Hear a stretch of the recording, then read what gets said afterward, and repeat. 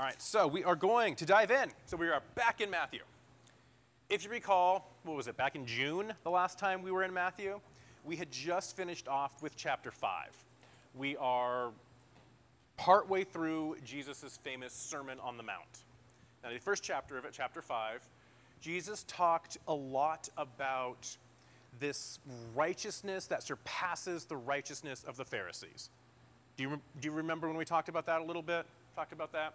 And he talked about that is the kind of righteousness that is needed to enter the kingdom of heaven.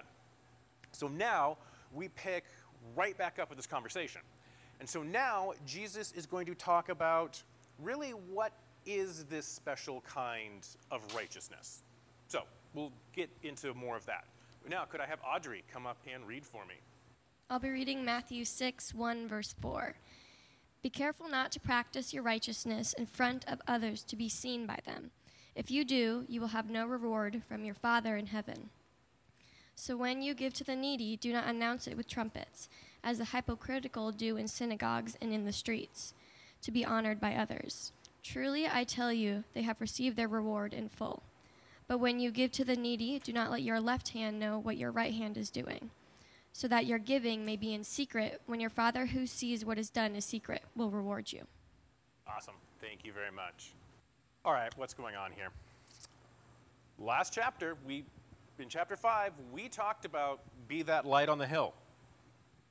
We have the song about it. Don't hide it under a bush, oh no. We have the song. He talks about shining out so that people might see your good deeds and then praise your Father in heaven.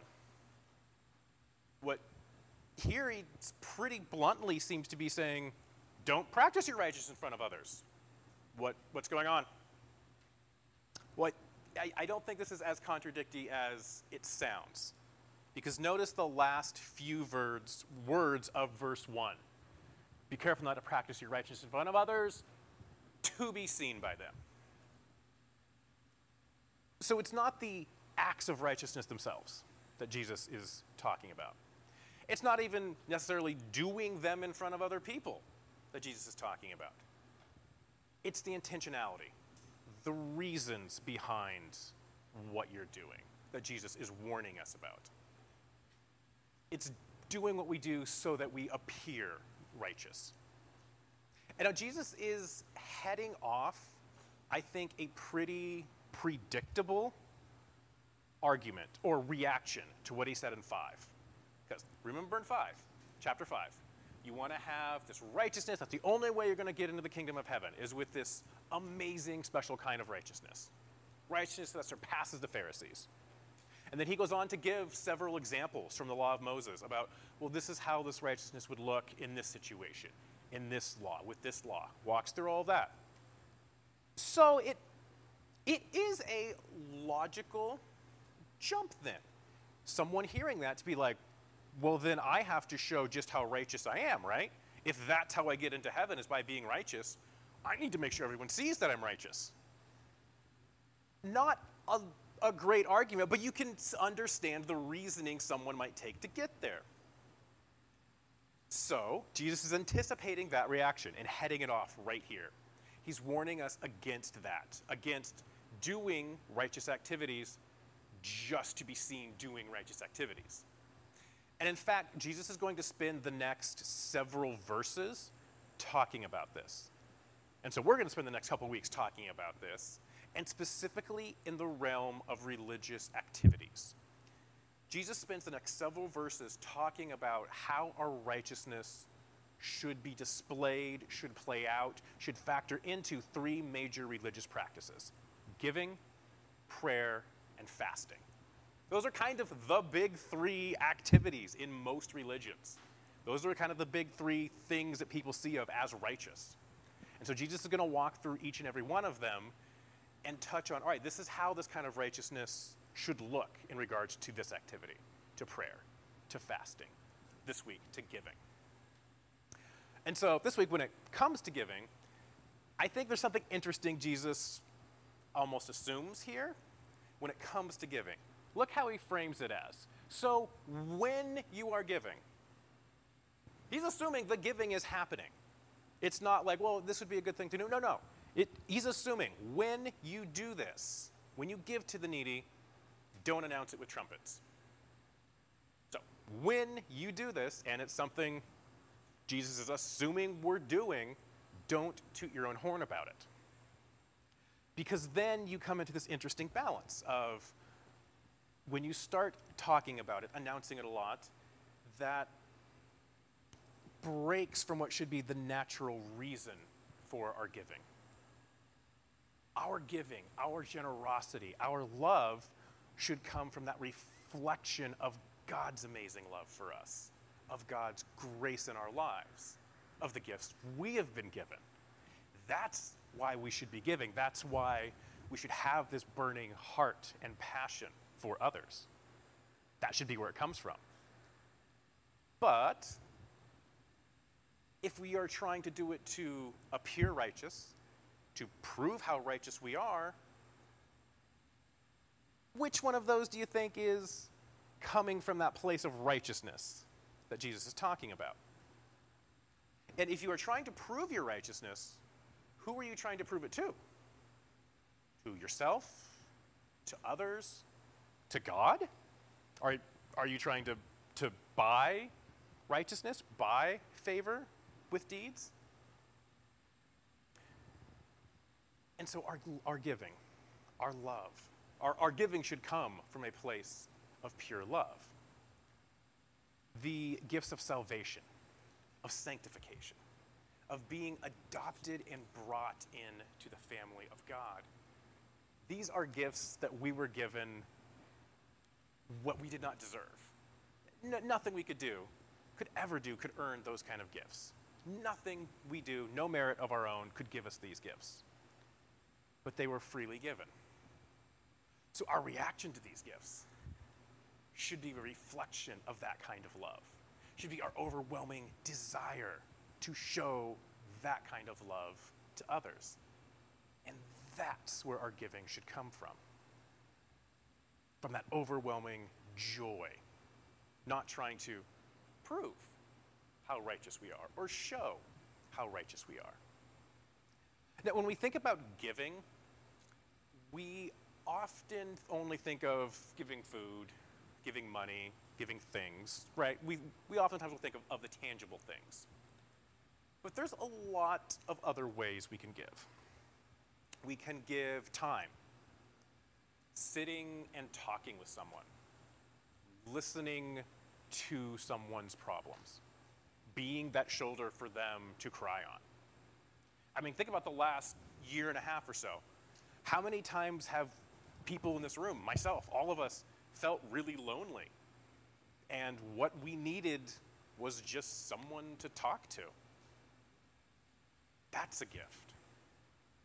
That's giving. You could bless someone through something you're really good at. You have a hobby, an occupation, something you are amazing at. That could be a huge way to bless someone. My stepfather is a great mechanic. And all growing up, there was always one or two cars in our yard that were not ours. They were friends of his. They were his friends' kids' cars. And he's like, no, I can just fix that. Like, I can save you money. It'll take me an hour. It's fine. That's a giving. That's blessing. I think, for me, one of the most powerful examples I have seen of this kind of selfless giving in the past few years, and granted, probably just because of my interest, has been, there's a picture I was going to have up there, cute little hearts there, has been from Chadwick Boseman. For those of you who don't know who he is, he's an actor, most notably for playing T'Challa in the Marvel movies. And one of the things he did when he kind of rose to stardom is he visited kids in the hospital. A ton. Like, more than, that is a common thing celebrities do. Let's go visit kids in hospitals. He did it way more than anyone else. He was always visiting kids, and specifically cancer kids. He would sit and listen to their stories, listen to what he was going through, listen to what they were going through, and just be present with them. And then about a year ago, the statement was released.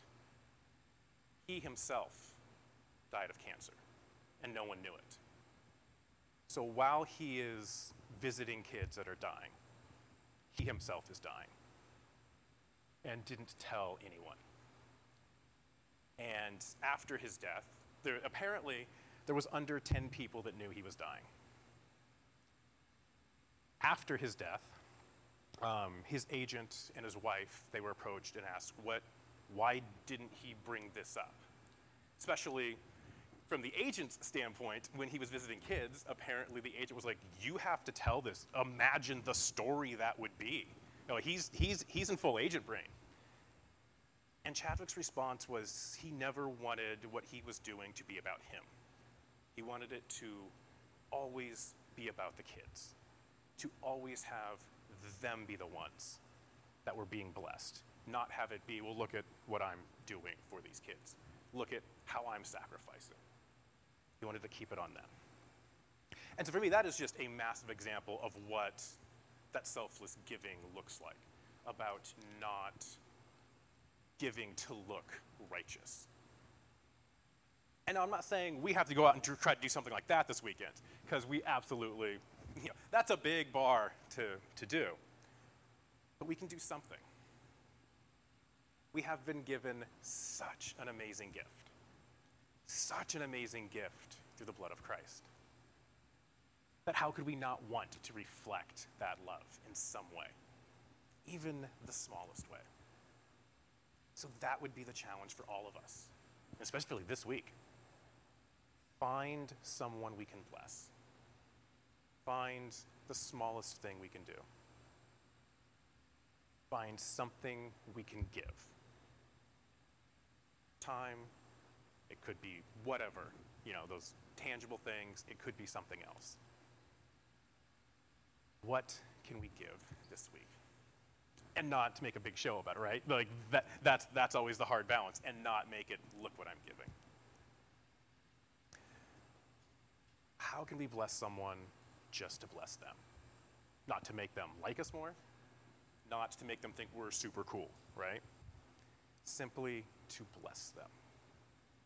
I think the interesting I thought about this morning as I was going through this. Can you imagine Jesus? If Jesus had done everything he did, went through life, went through the cross, all of that, just so we would be singing songs. Right? Like, how would that change things in our head of like, whoa, he did all this, but he did it just so we would sing songs about him and say how cool he is. But that's not what Jesus did it for. He did it simply because he loved us. And if we can reflect even the smallest amount of that love this week to someone else and bless them, how much could that impact our small community? If we have, 25, 30 people in the room right now?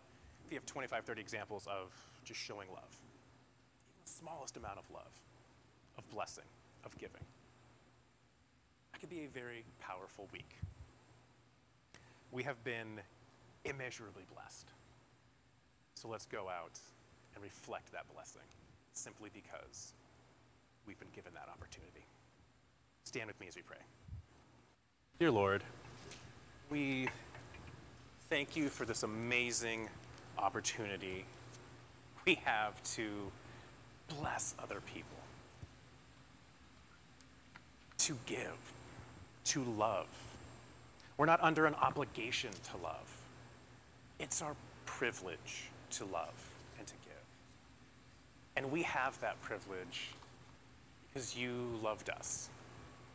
You gave to us. You gave everything to us. So Lord, we just ask that as we move forward this week, that we could just keep that at the forefront of our heads, Lord. We could keep that on our hearts.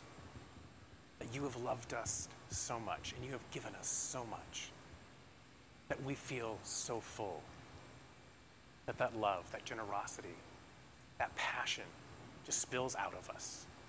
And that's where our righteousness comes from. That's where our righteous acts come from. It comes from love. comes from desire. It comes ultimately from your grace. But we just ask that you would follow us this week and that you would be with us as we continue to worship. In your precious name, amen.